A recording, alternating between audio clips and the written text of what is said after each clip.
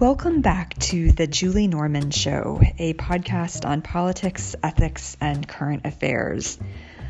Though it's come up with a few of my guests, I haven't really delved that much yet into how faith or religion intersects with ethics and politics yet in the show.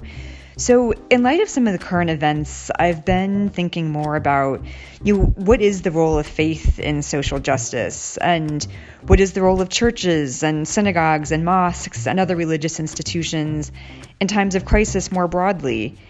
And should religious communities always be neutral, or is there in fact sometimes an obligation to take a stand on issues of injustice? And at the same time, how can religious institutions do that but not themselves become overly politicized?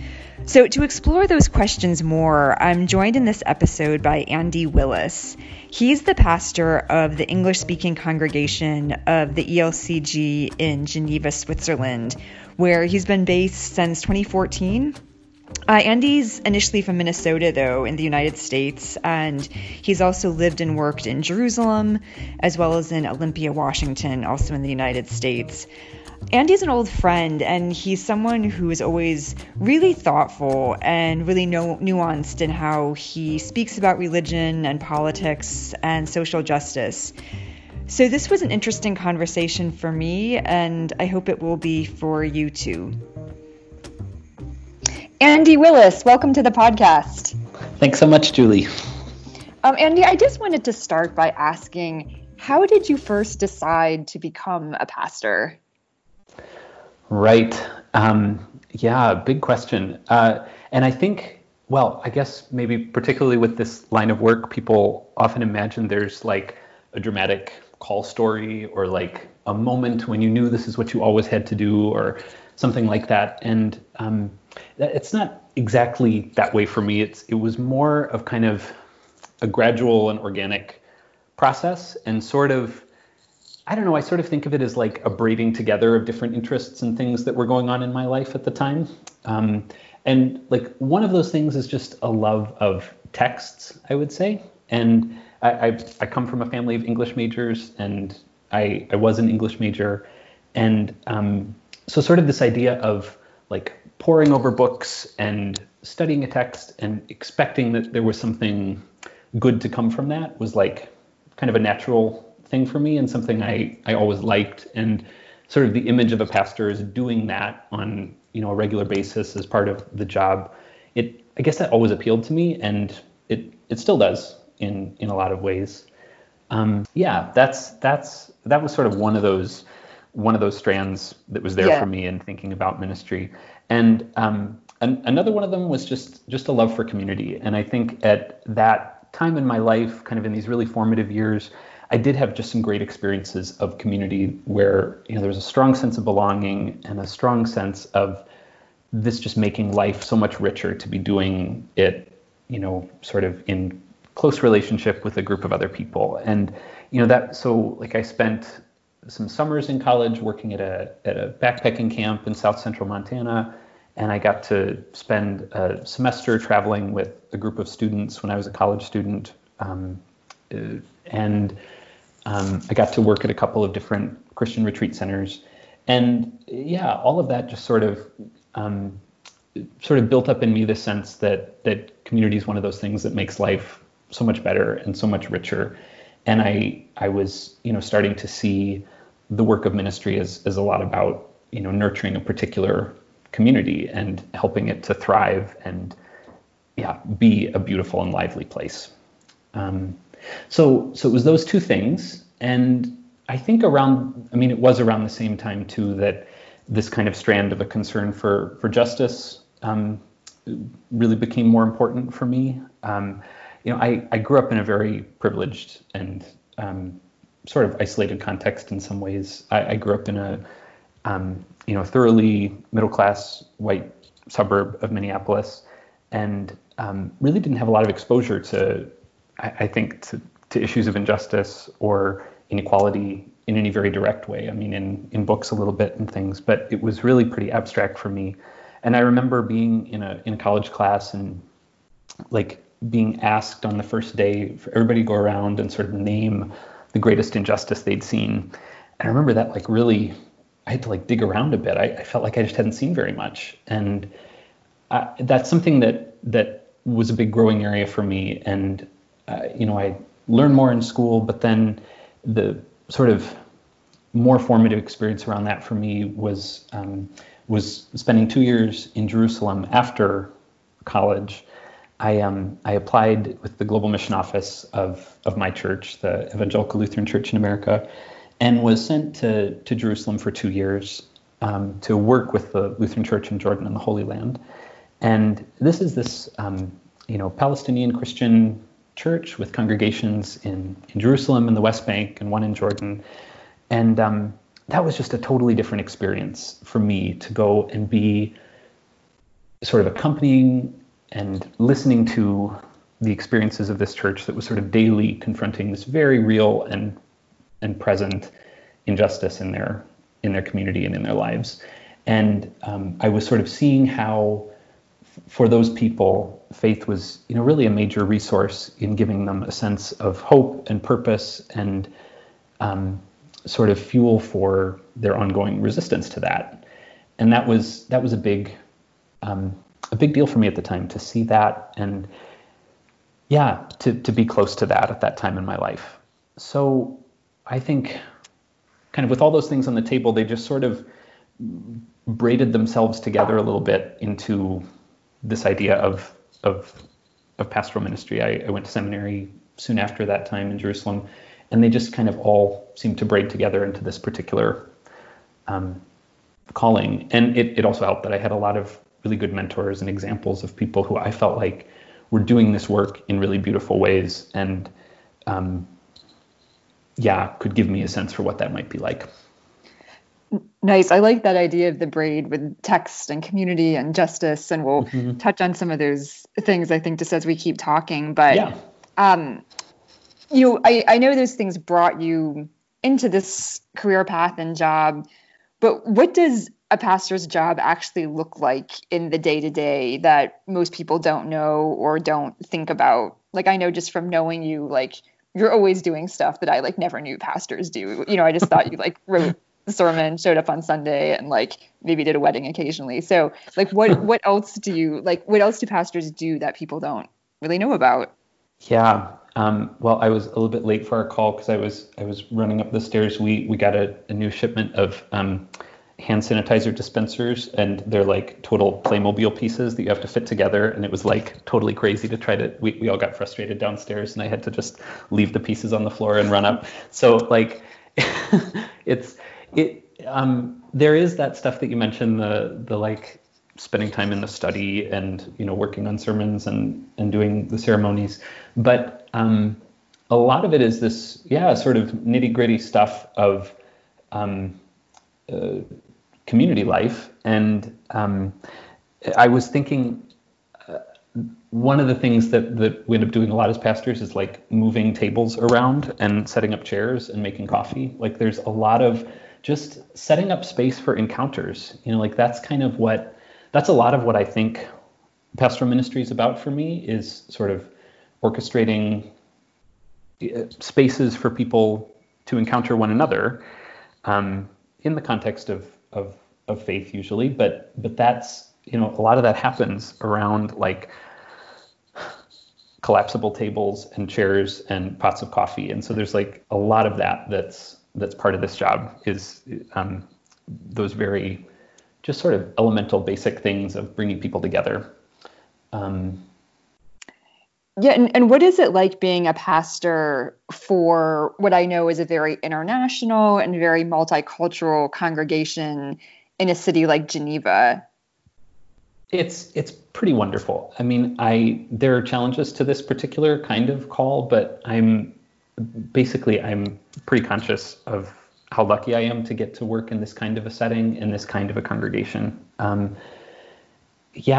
a congregation of people from 40 to 50 countries, most of whom are not from Switzerland, most here working for a time with international organizations or ecumenical church organizations that are located in town. So it's a constantly changing group of people and much more diverse than most of the church contexts I've been a part of before.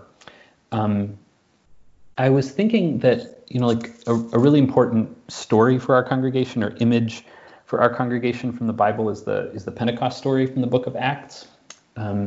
That's, this scene right at the beginning of that book where it's 40 days after Easter and the disciples are all in Jerusalem, and they've just kind of been hanging out, like not really knowing what to do with themselves, just kind of waiting for whatever's next. And they're all together in a house, and the way the book tells it, the Holy Spirit falls, and it's this kind of big, burst of light and sound, and it's sort of chaotic. And it's a festival time in Jerusalem, so there's all these people from all over the world in town, and from faraway countries who've come just for this one particular time in the year. And they see this house basically blow up on the street and all this stuff happening, and they all kind of stop to listen, and they realize that it's not just like chaos happening in there. It actually, they can hear their own languages being spoken, and the person from Phrygia can hear Phrygian being spoken inside, and it's this sense of this great multiplicity and diversity of languages there. And I think that story, it's really important for Christianity in general, of course, but it shows that there's this sort of built-in diversity to Christianity from the beginning, and this sense that, that would be such a different story if what happened was that the Spirit fell and they all started speaking Latin in lockstep with one another. There's this idea that from the beginning there was room for all these different ways of speaking and all these different ways of praying, and the church hasn't always been very good about sort of honoring that character of the tradition, but it's right there. It's right there from the beginning, and saying you don't all have to be the same to be part of this tradition or this community. And that's been really important for our congregation, just that particular image of the church, I think. So yeah, we really kind of cherish this Pentecost story, and I think we're always looking for ways to lift up and honor the fact that we have so many different traditions and languages and cultures in our congregation, and not sort of flatten that out or ignore it. So I was wondering then, during a time like this year, during something like Corona and COVID, how does that change the nature of your work and that part especially? How do you maintain a community, and especially a faith community, online or virtually? How does that work? What does that look like? Yeah, great question. And we're all figuring that out as we go. There really was I feel no blueprint for this. I like so many areas of life, we're having to sort of rewrite a lot of things and figure out new ways forward. I think for most of us who get into work with congregations, it's a love for that experience of community and that sense of people being together. And so figuring out what that looks like when we can't be together is a challenge. For me, it's a good exercise to remember possibilities that we've discovered in this, and some things that aren't all totally negative, even in this experience that has been so negative for so many, or so painful for so many. So as soon as the sort of restrictions on gathering went into place in Geneva in March, we quickly switched to online only for our worship services. That was new for us. We'd never live streamed anything, and those early services look that way. They're pretty ragged, but we made this effort to get the service out there in a way that people could still access. We were broadcasting them on YouTube, and that has been an interesting experience. Kind of right from those first Sundays, we found that it wasn't just our local congregation here in Geneva who was tuning in, but a lot of former members and people connected more loosely to the congregation in other places who were looking for something familiar and something to ground them a little bit in this profoundly disorienting experience. So there's the chat function alongside a live YouTube video. And it was just sort of amazing at the beginning to see these folks chiming in from, former members who we haven't seen in a long time, chiming in from the UK or from Tanzania. And, all of a sudden there they are. And we had this sense of connection to something much bigger than ourselves. And that was really gratifying in a lot of ways. Some members have kind of shared the information on how to access the services with their friends. And so we have people now who regularly attend our online services who've never set foot in the building. And that's a totally new experience for us, and really interesting to think about what that looks like going forward. I still don't quite know how to think about that. All of that said, I know I'm definitely still feeling the limits of digital media when it comes to something like worship, maybe in particular, where, you can go, anybody can go online and find a sermon out there to listen to as sort of a way to convey information or something. But the experience of being in worship together is about, I think we're just recognizing again, it's about a lot more than just conveying information. It's about the sense of the person next to me who's singing really well, and the person on my other side who doesn't sing well, and we all just do it together, and kind of carrying one another along with songs and prayers, and just the presence of one another.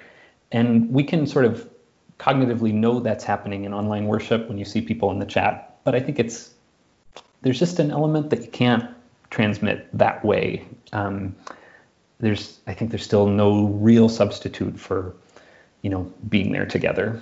And so we're all missing that. And we know we're doing the right thing in staying distant from one another in the interest of keeping everybody safe. But we'll be glad when it's safe to be together again. Yeah.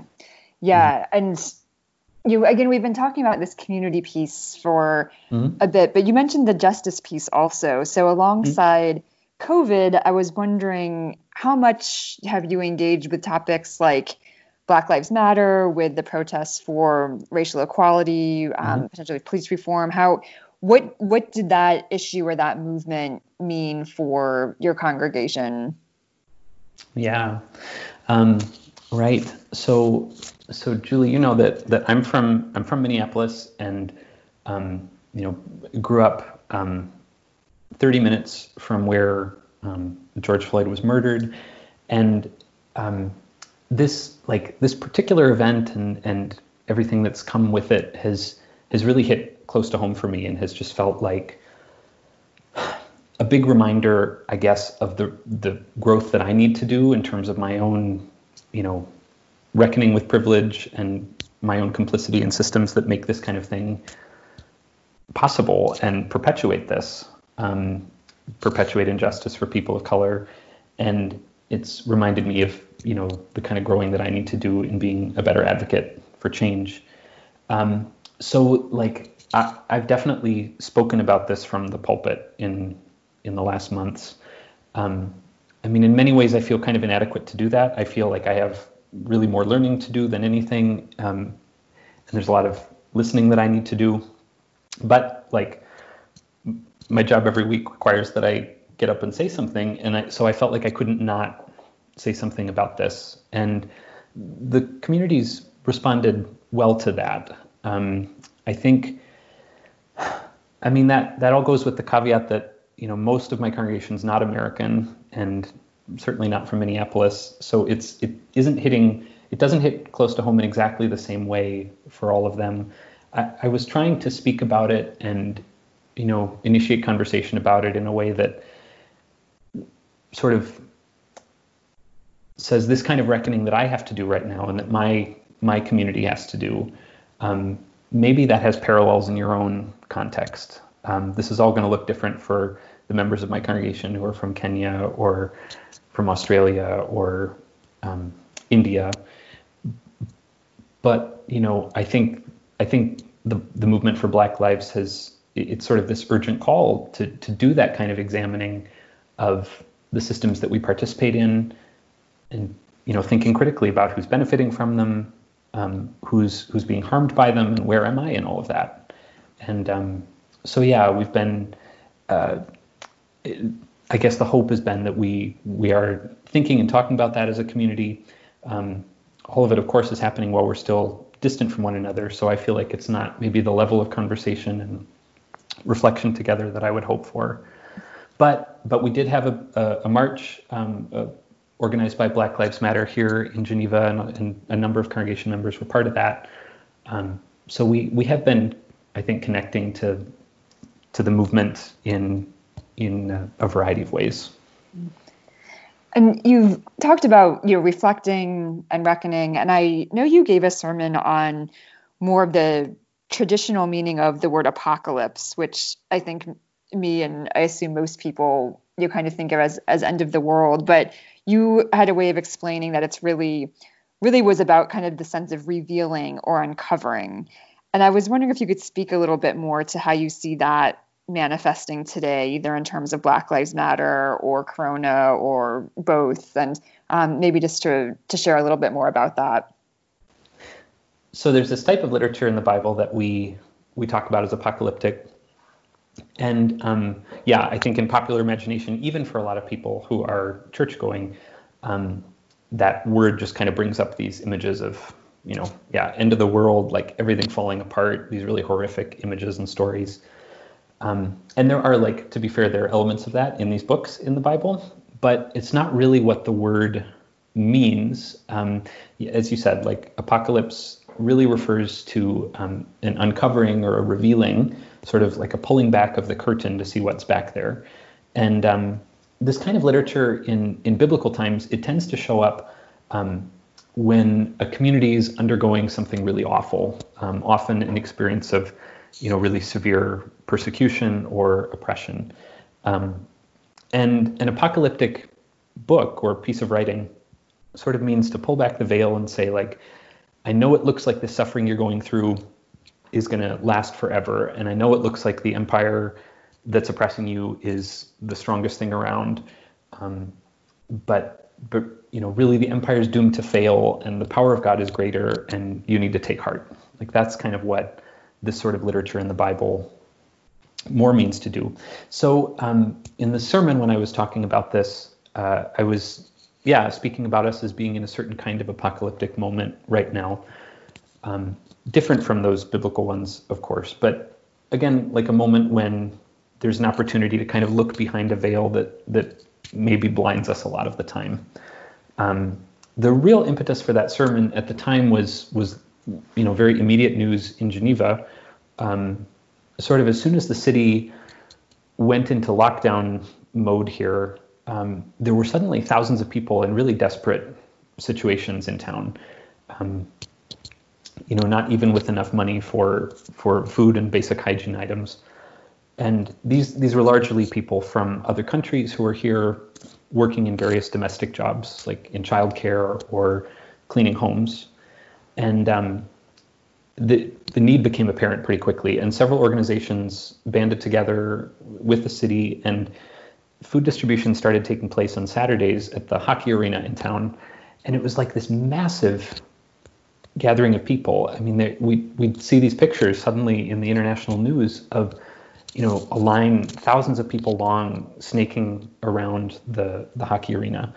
And they're all, out in the rain on an April morning here in the cold, and they're waiting for a 20 franc bag of groceries. And, sort of this really eye-opening for a lot of us to say, whoa, really, this is Geneva? This is one of the wealthiest cities in Europe. It's, I think it was shocking to see just that magnitude of really desperate need and how precariously a lot of people really are living here. So that was kind of the apocalypse that I was speaking about there. That's, very much tied to the experience of the pandemic. But I think there are a lot of other kinds of revealings that we could imagine out of this time, or that we could glimpse. I mean, just seeing, again, how interconnected we really all are, or seeing, how much we depend on workers who are poorly paid and undervalued in society. There are these things that we are often maybe willfully blind to, and here we see it in a different way. I think around at this particular moment as well, I mean, there really is the opportunity for a sort of apocalyptic moment for white people around racial injustice, and just seeing something that's always been there, but it's been brought out into the open maybe in a way that it often hasn't in life. And I think part of what I was trying to say with that sermon, and what I think is there in this tradition of apocalyptic literature, is like the point of an apocalypse is to let it affect you, to not ignore this glimpse behind the curtain and pretend you didn't see it and try to get back to things how they always were, but to let that experience do something to you, and that glimpse of a deeper reality, allow it to affect the way you act and the way you envision the future. So yeah, these are unsettling things to go through, but they're profoundly important and things we can't ignore. You are listening to The Julie Norman Show.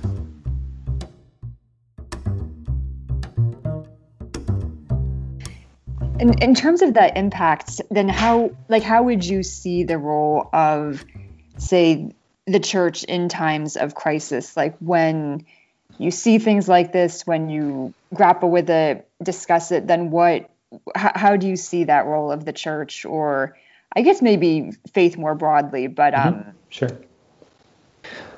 Yeah.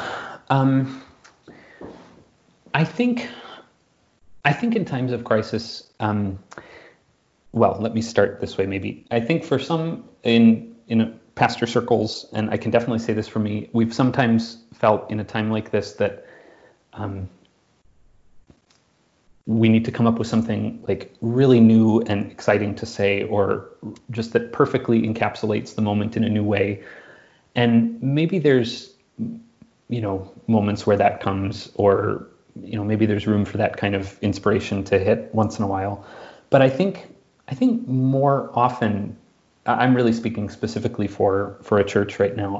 I think in a time of crisis like this, there are really sort of foundational core beliefs and practices in a faith tradition that I think we just need to remind people of and help people access in these times. There are these just sort of bedrock important foundational things right there in the tradition that are kind of waiting to be accessed. And, I'm thinking of things like, love your neighbor and treat the stranger as a guest, as sacred.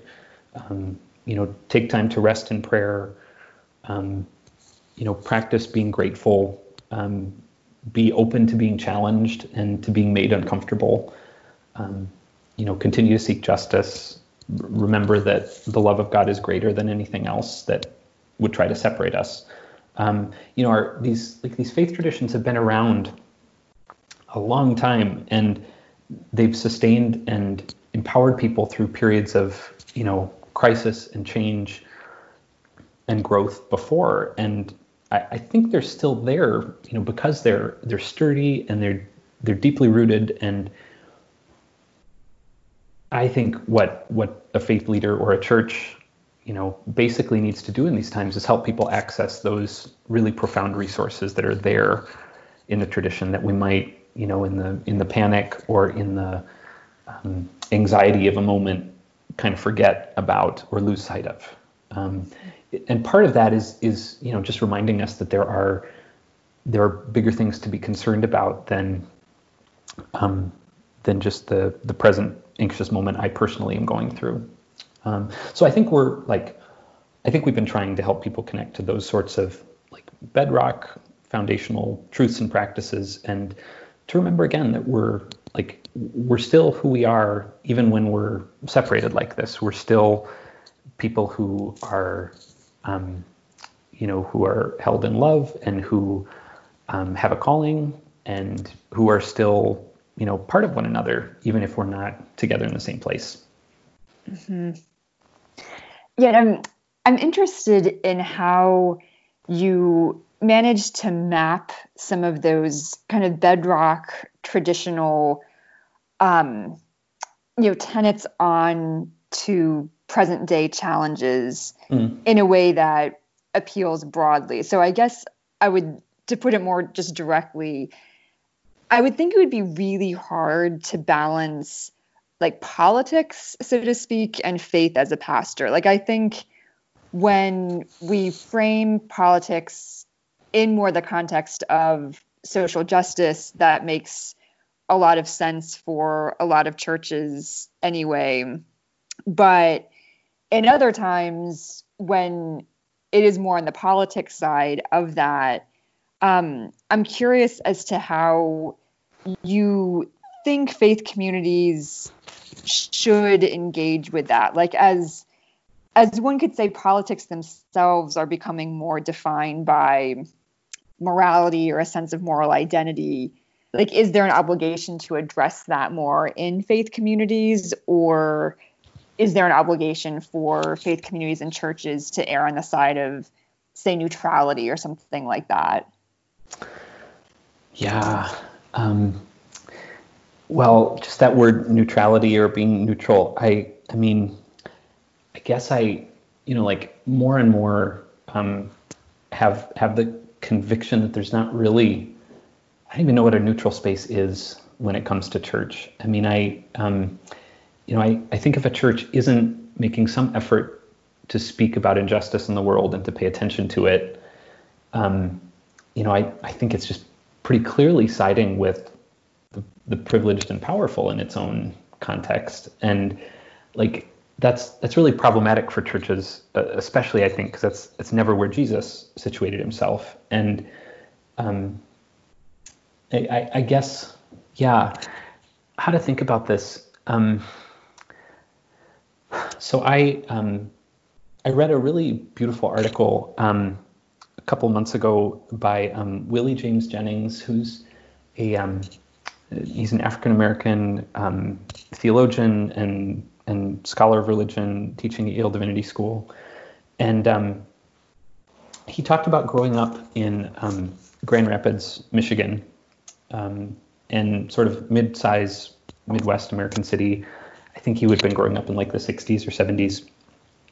And he says that from like a very young age, he knew that if he, left the black section of town on his bike and crossed into the white section, he knew that he would be, followed by law enforcement and be subject to racial slurs. Like, it was just part of the sort of geography of race in his community. And he said he was also aware from being really young that there were, churches on practically every corner in those sections of the city that he didn't feel safe in. And he just sort of intuited that these churches were part of, I think he said they were the glue that held the racial geography in place, something like that, and knew that. And I don't know if this is to your question exactly, Julie, and you can push a different direction if you want, but I just, I've been thinking about that and taking that really seriously, because I think, if church is a place where we claim, I think all Christians would say this, church is a place where we claim to tell kind of the foundational story for the lives of Christians, like the story that we make sense of our own stories with, and we talk about what we think is most important in life and what we think has our highest allegiance. And if in that kind of a space you never talk about issues of injustice and you never talk about abuses of power, I mean, a church like that is basically blessing the way things are and sort of adding this divine seal of approval to it. And that's like super dangerous stuff. I mean, I think we all know that's like always a danger of religion in privileged communities, that it's essentially just blessing the way things are.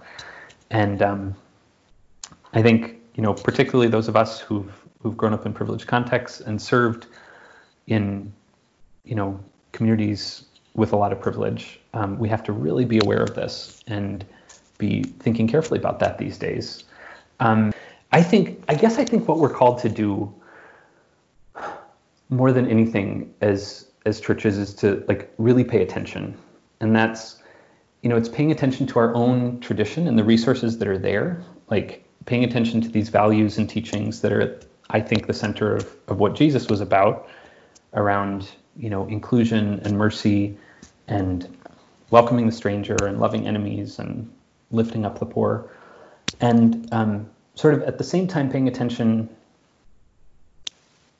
to where those values kind of bump up against the world as it really is around us, and where we see, those values really far from being realized or lived out.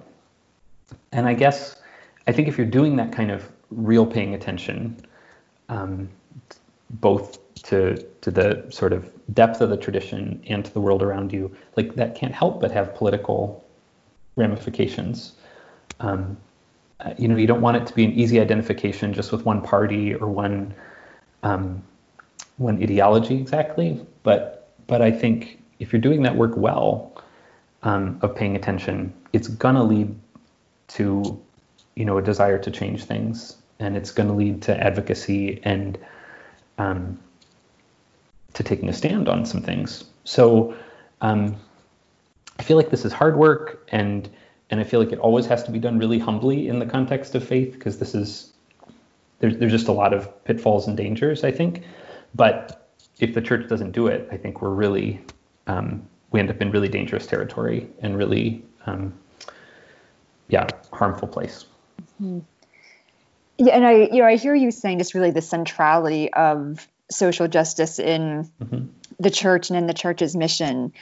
But I'm curious how you see that playing out, especially in the United States context, where I think me and many others would maybe see that even Christianity itself has been quite politicized. And usually when religion or Christianity is talked about in the context of politics, it's in regard to the religious right or Christian conservatives, and maybe those who move in different spaces from the more social justice traditions that your church emphasizes. So I was just wondering how you balance that, and is there maybe some room for maybe a bit more crossover conversation there than we sometimes assume?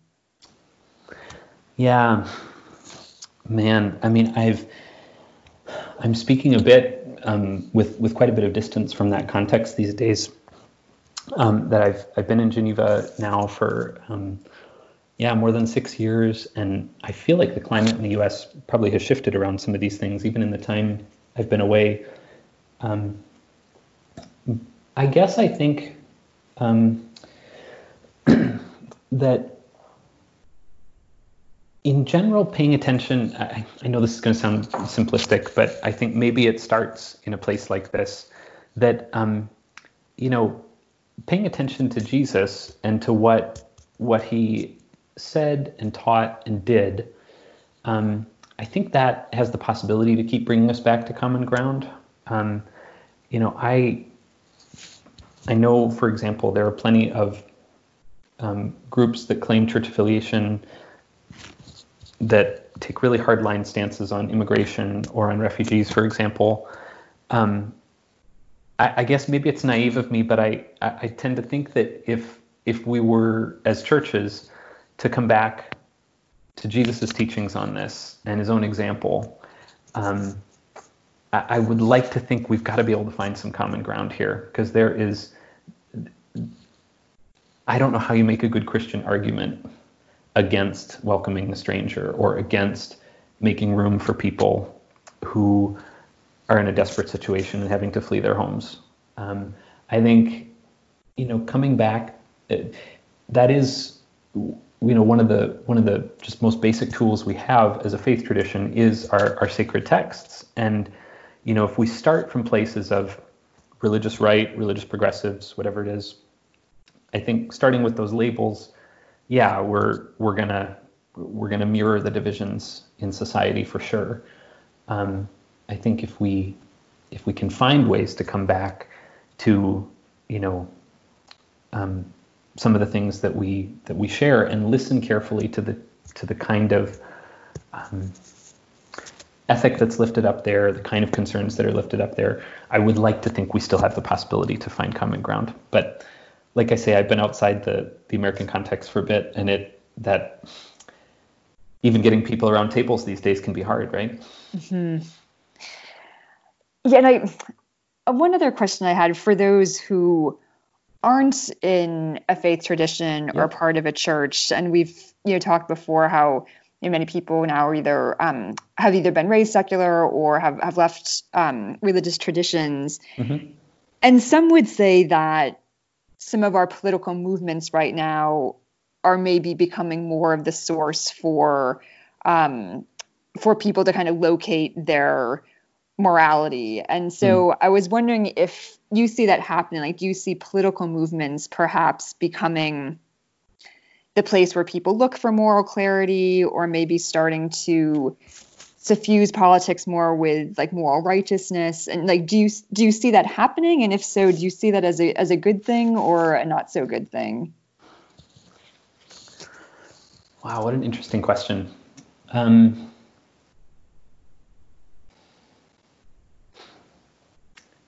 Just going to pause for a second, Julie. Yeah, of course. Sorry, I didn't give you that one, I don't think. That's okay. It's totally okay. Yeah, I'm just trying to get my thoughts in order for a second. That's, yeah.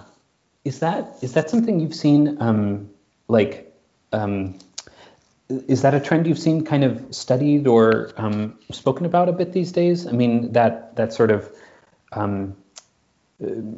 new prominence or role given to political movements in terms of belonging and meaning making and all of that? A bit, and I've seen it from kind of both sides, and often from a more critical view of, say, the left or more progressive movements that even someone using the language of reckoning, of kind of the way that people are coming around together around certain causes, as maybe trying to subconsciously like fill some of those gaps from religion, or the kind of wanting that sense of kind of moral righteousness on certain issues. And I think one can make an argument the other way too, that can maybe be a positive way that people are looking for something bigger than themselves, and they do want to do good and be part of something good. Kind of everything that you said. They want that sense of community. They want that sense of justice. And just because they're not locating it around, a religious or faith community, there's something that people are still striving for that. So I think there's room to look at that through a critical lens as well as a perhaps optimistic lens. And I was just wondering if that's something that you've grappled with. I mean, I know you're usually speaking to people who are in those communities, so it's, but I've been trying to think about this a bit more myself and see if this is something that I agree with or not. Yeah, thank you, Julie.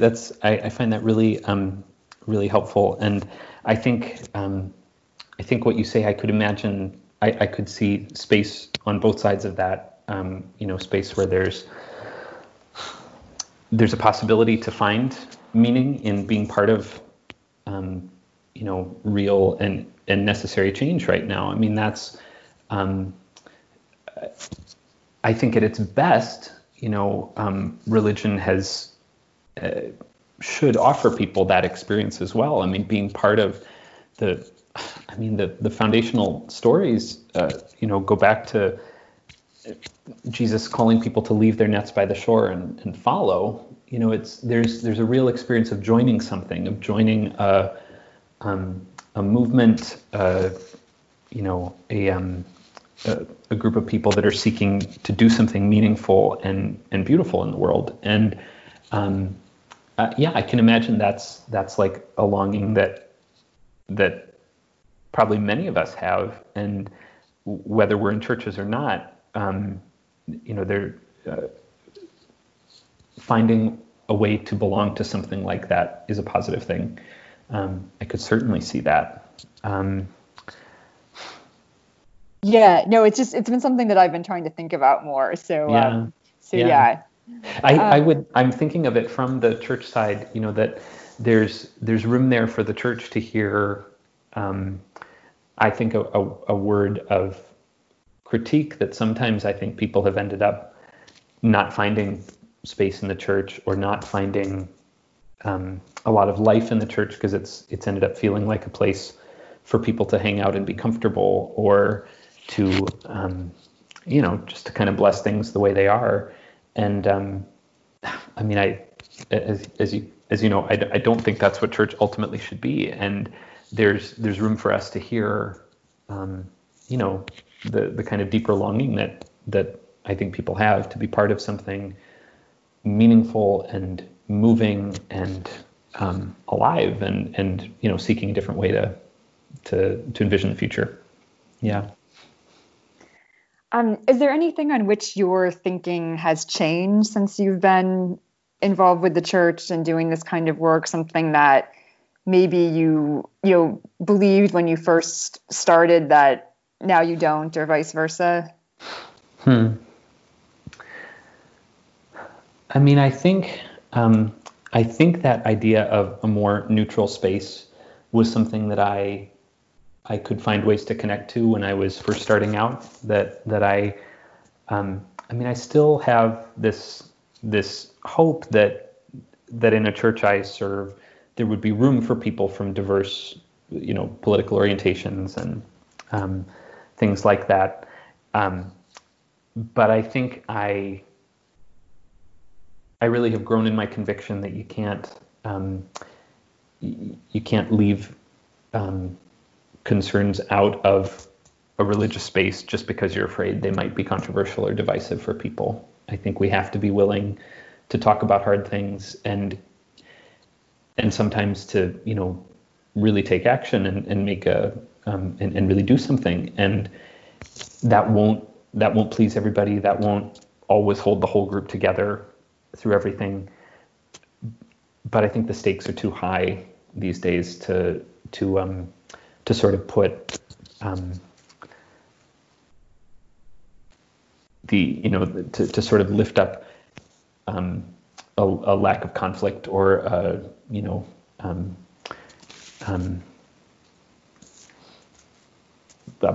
tongue-tied there.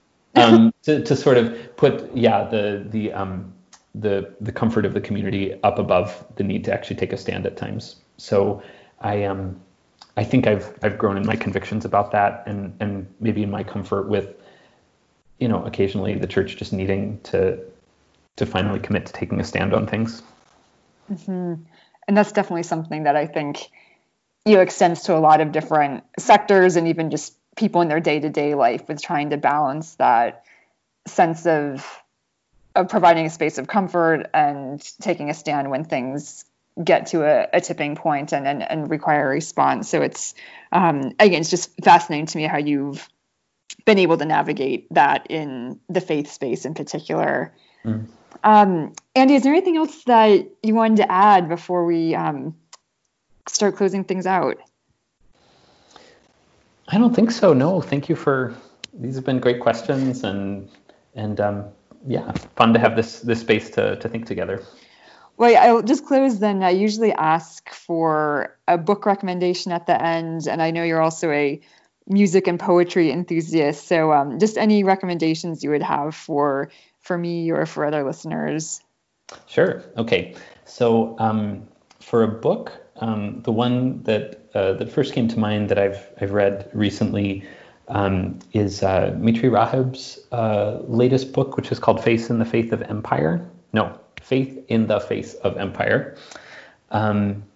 And Mitri Rahab is a Palestinian Christian. For many years, he was pastor of Christmas Lutheran Church in Bethlehem. And in this book, he's trying to look particularly at resources he finds in the Bible as a Palestinian Christian, sort of for faithful and visionary resistance. And I just found it a really lively and in many ways timely book that could be transferred to a lot of other contexts too. Great.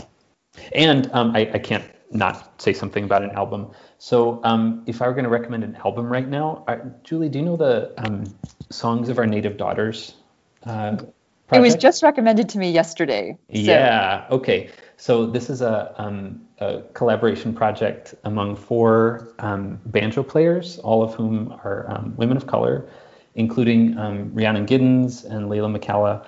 And the material is mostly original, but it's drawing deeply in lots of historical sources and sort of reimagining old stories, some of them from the period of slavery in the U.S., from the perspectives of Black women. And the songs are just strong and profound, and some of them are really beautiful. It's like a really rewarding album. So. And it's Songs of Our Native Daughters. That's it. Okay, great. I will link to those in the show notes then. You don't usually steer me wrong with music recommendations, Andy. Well, Andy, thank you so much for this conversation, and thank you for being on the podcast and sharing your thoughts. Thanks so much, Julie. My pleasure. Thank you once again to today's guest, Andy Willis, and thank you all of you for listening. You've been listening to The Julie Norman Show. Original music is by Kevin MacLeod.